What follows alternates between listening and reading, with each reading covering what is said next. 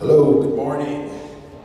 It's good to be back at church, my home church family. I've been traveling for a few weeks. I'm tired of it. It's good to be home, good to be with all of you.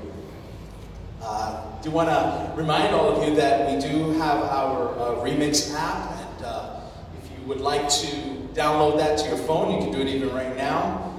There you're going to find the sermon podcast, the section for sermon notes today, and if anything I say while I'm sharing with you today jots a thought or a question, you can go ahead and use that app to jot it down and reflect on it later. And also I've provided for you several questions that if you'd like to introduce those into your own devotional time this week, feel free, just follow up or a deeper reflection into the passages that we will be looking at today.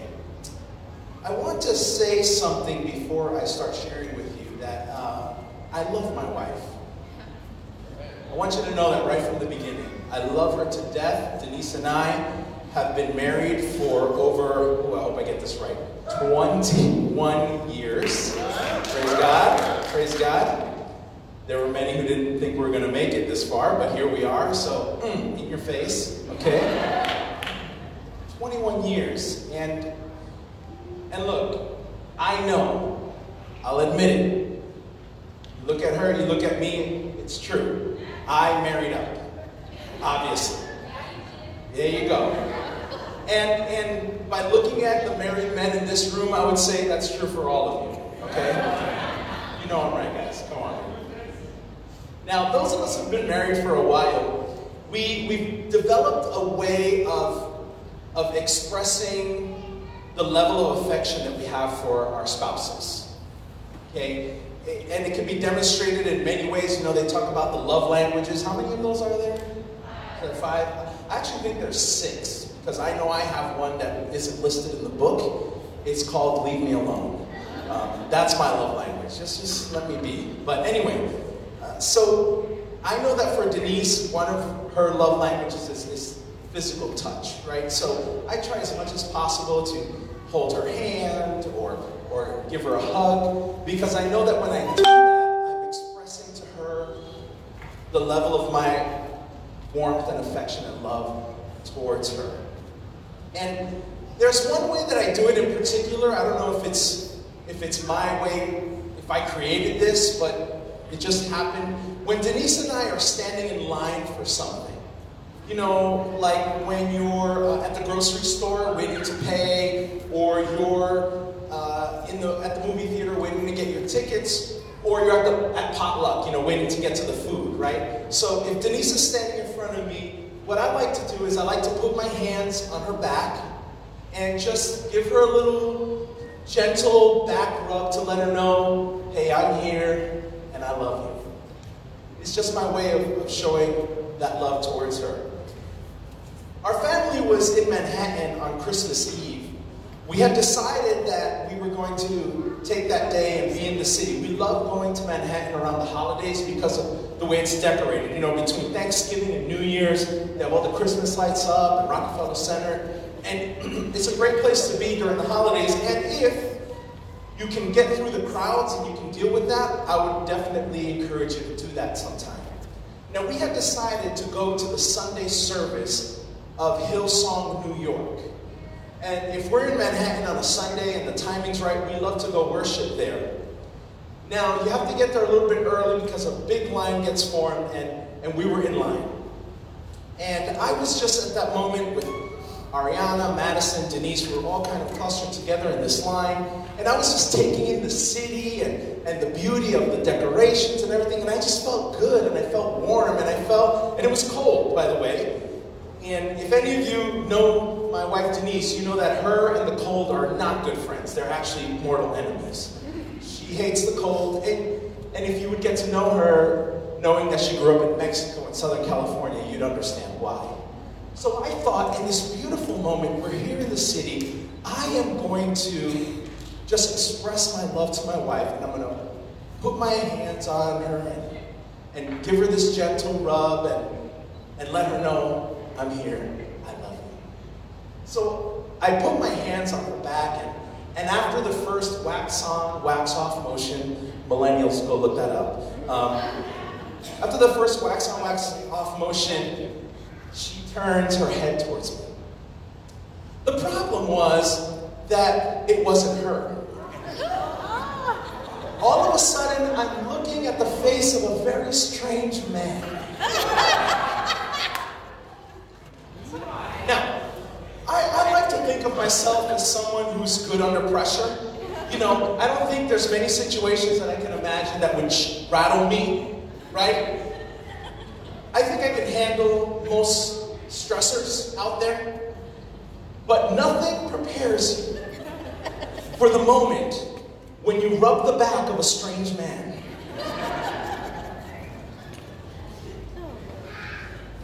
So I look over to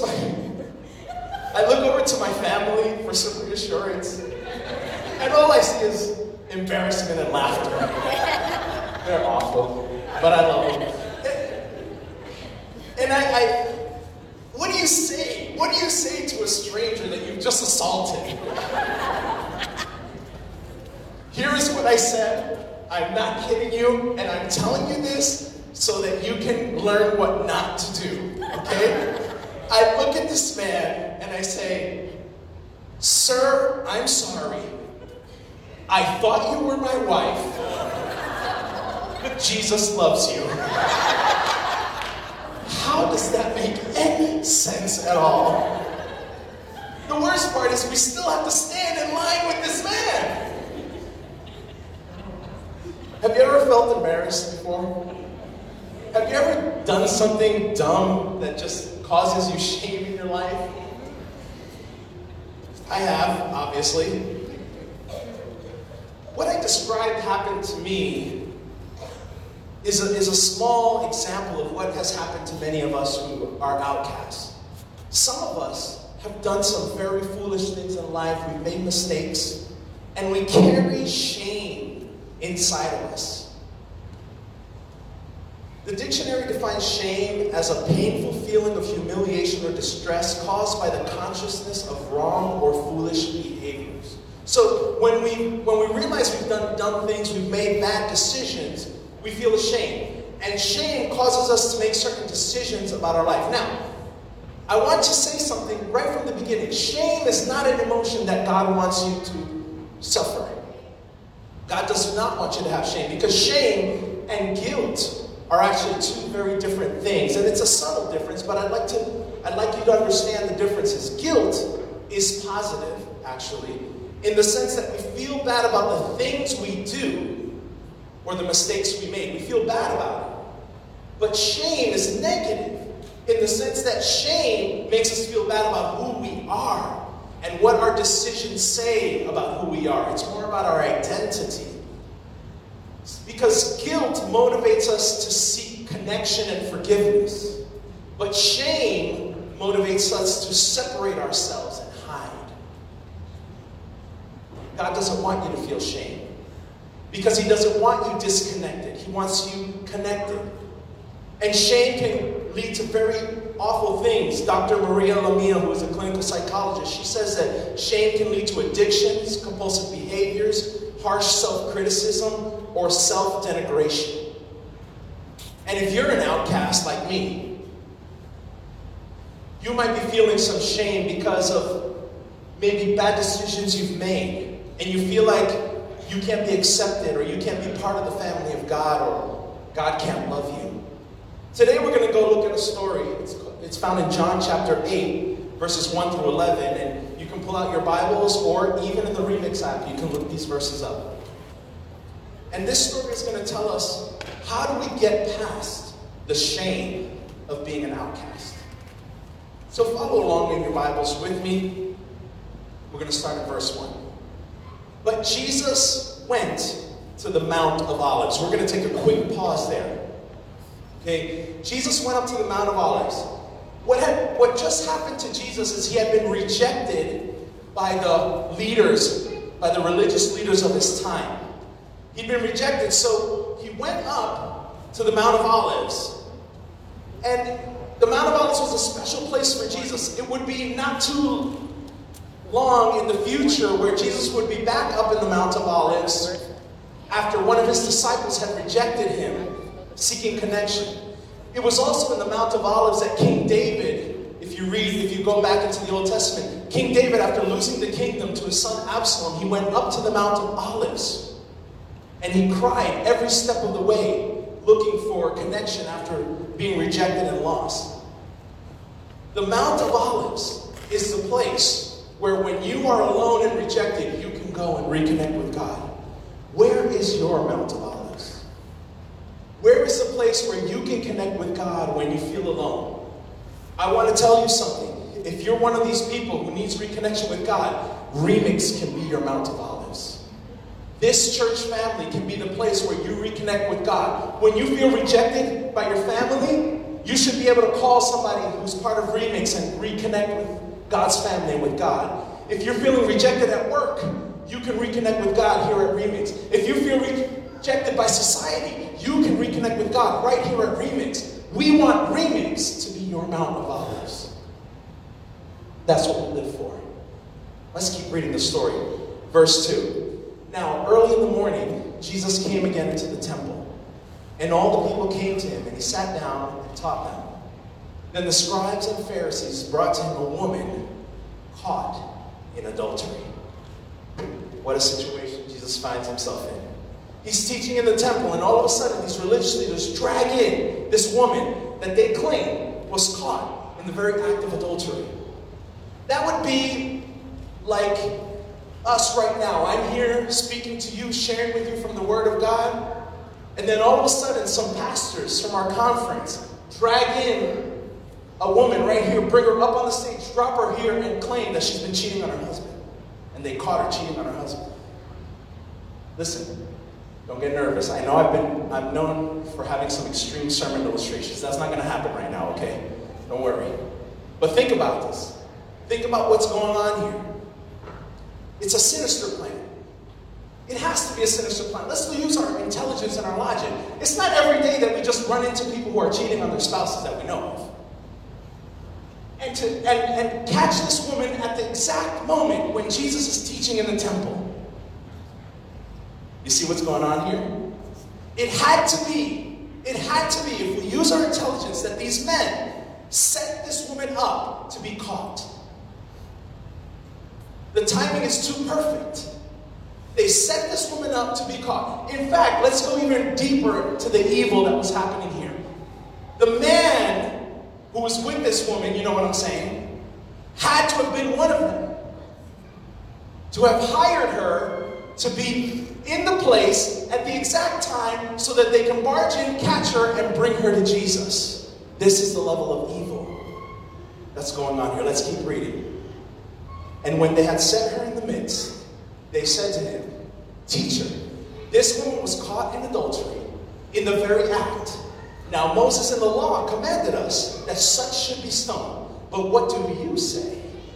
The audacity of these men, it's amazing. Let's analyze what they're saying so we can understand what's really going on here and the level of evil that we're experiencing. So I already proposed to you that most likely what happened is that they set this woman up.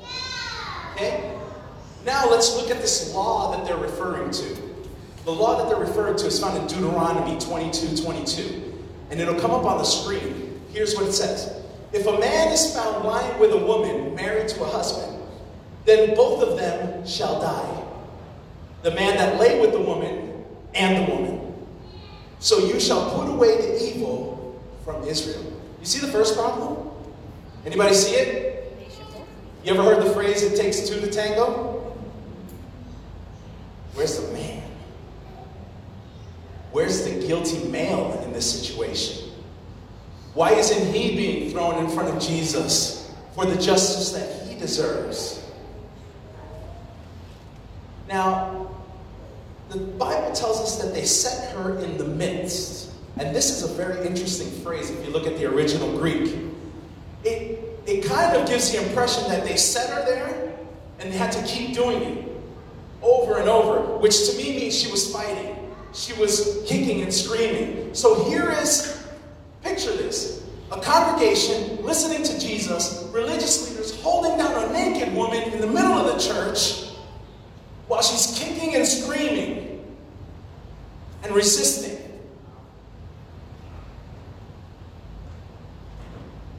Here's what most likely happened at this time. It just came to me as I was reflecting on the story. What most likely happened is everyone who was there listening to Jesus teach took off. That's what most likely happened. How do I know this? Spoiler alert. Verse 10, at the end of the story, it says that at the end, it was just Jesus and the woman. They were the only two left. So it says to me that the church people, in seeing this woman shamed and accused, took off. That's a sad moment for me. We cannot be that kind of people here at Remix. In the face of shame and injustice, we can't be the kind of people who flee. We have to be the kind of people who embrace and love. Why didn't anyone who was hearing Jesus speak take off their cloak and cover this woman? Why didn't anyone stand up for the injustice that was happening? Why didn't anyone stand up and say, hey, where's the guy? If you are dealing with shame in your life, I want you to know that here at Remix, we will not run from your shame. We will embrace you in your shame. That when you are at your lowest, we are going to help you reach your highest. Everyone here is welcome, even the outcast who is dealing with shame. So they brought Jesus this legal argument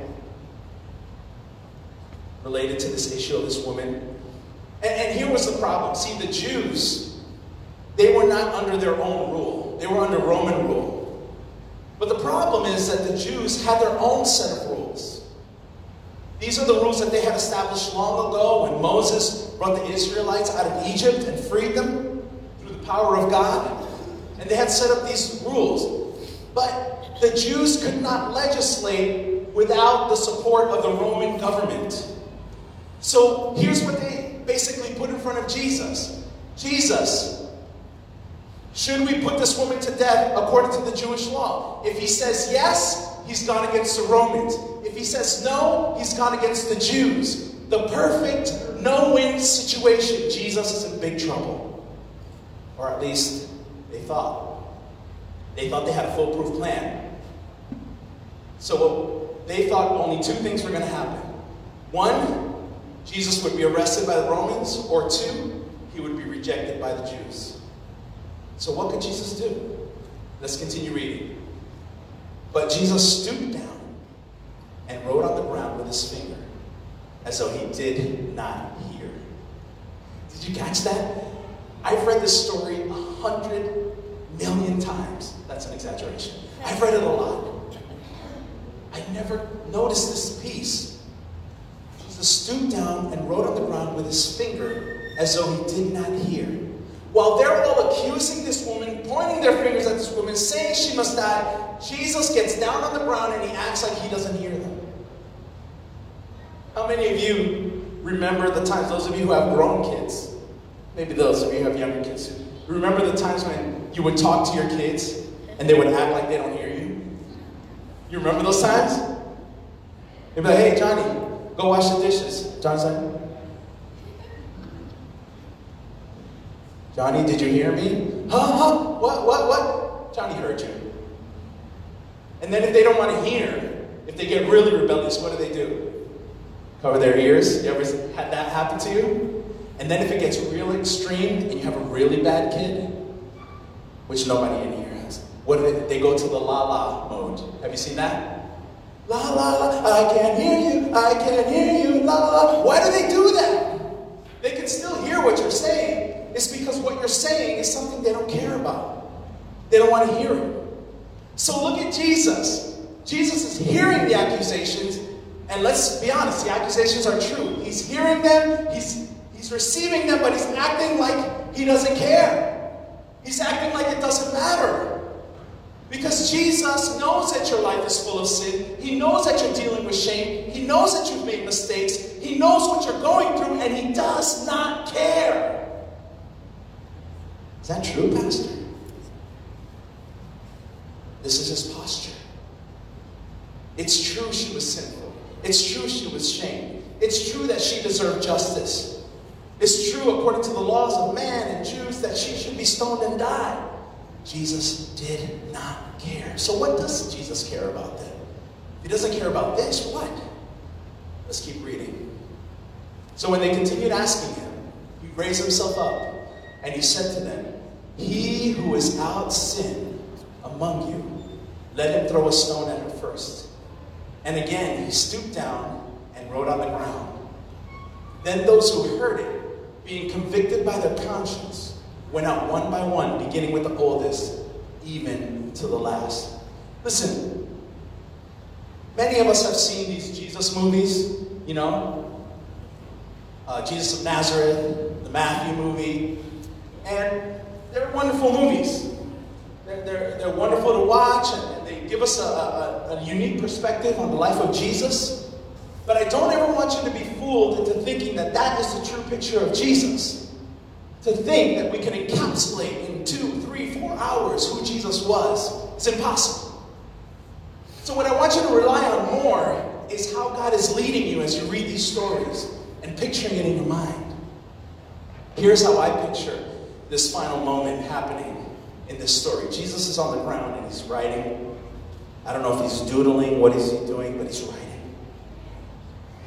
And these men are accusing this woman, and they're saying she should die. And they're telling people that we should stone her. What do you say, Jesus? Give us your answer now. And Jesus comes to the end of his rope. He's fed up. And he stands up. And he gets right close to them. How do I know this?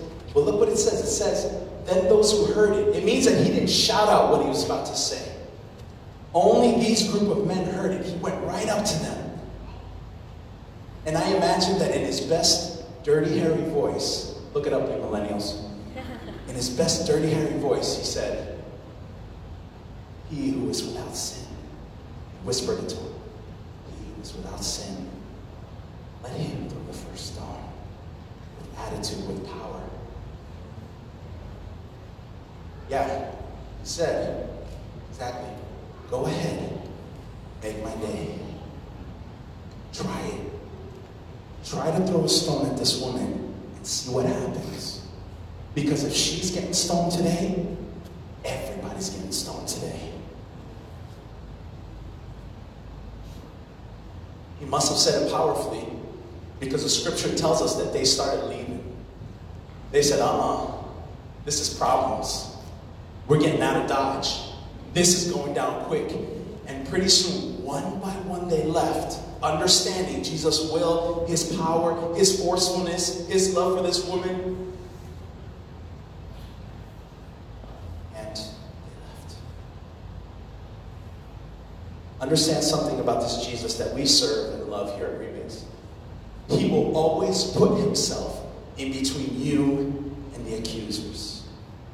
He will always stand between you and the haters. Jesus will cover you from those who want to hurt you. He will be your protection. Does it mean that you didn't make a mistake? No. Does it mean that you don't have things to deal with? No. Does it mean that your life doesn't need transformation? No. But what it means is that Jesus doesn't care about that. He cares about protecting you because he loves you. The accusers are still there. The haters keep slinging their hate. The lies keep being told. But Jesus stands for you when no one else will. And if you're suffering from shame in your life, I want you to know that here at Remix, we want to be that Jesus for you. We want to stand for you. We want to be there for you. We want to cover you with Jesus' love and grace. And we want you to feel part of this family, no matter what you're going through in your life. And here is how the story concludes. And Jesus was left alone, and the woman standing in the midst. When Jesus had raised himself up and saw no one but the woman, he said to her, "Woman, where are those accusers of yours? Has no one condemned you?" She said, "No one, Lord." And Jesus said to her, "Neither do I condemn you. Go and sin no more. About 10 years ago, about 10 years into my ministry, I got to a point where I was really struggling. I was in my second pastorate in Northern California, and I just felt like I was in a funk. I felt like I was doing my job okay, but I wasn't flourishing. I don't know if you've ever been there. Like, you're in the routine of doing your job, but it feels like it's not really going anywhere. And I started feeling really guilty and actually ashamed of myself because I felt like I wasn't doing enough. I wasn't performing well enough. And that caused me to start disconnecting emotionally from those closest to me, my family, my work colleagues, the other pastors on staff. I felt like I was a fake. Has that ever happened to you? Where you're just going to church or you're going to your job and you're smiling and you're saying hello and welcome and you're trying to be the best that you can be, but you know inside that you're trash. That's how I was feeling. A dear sister of the church called me one day while I was going through this emotional struggle and spiritual struggle, because I really felt like I was disconnected from God at the same time. And she said, Milton, I feel like God has shared something with me that I need to share with you. Now listen, when somebody tells you that, you got to pay attention, right? You got to pay attention. If God is speaking through somebody, you got to be there to hear it. So I said, okay, I made the appointment. We got together. And she started telling me the different things that God was impressing on her heart. I was like, okay. Honestly, I don't remember almost anything of the conversation, but I remember this one thing. She said, Pastor, God gave me a verse that I need to give to you, that God says you need to hear.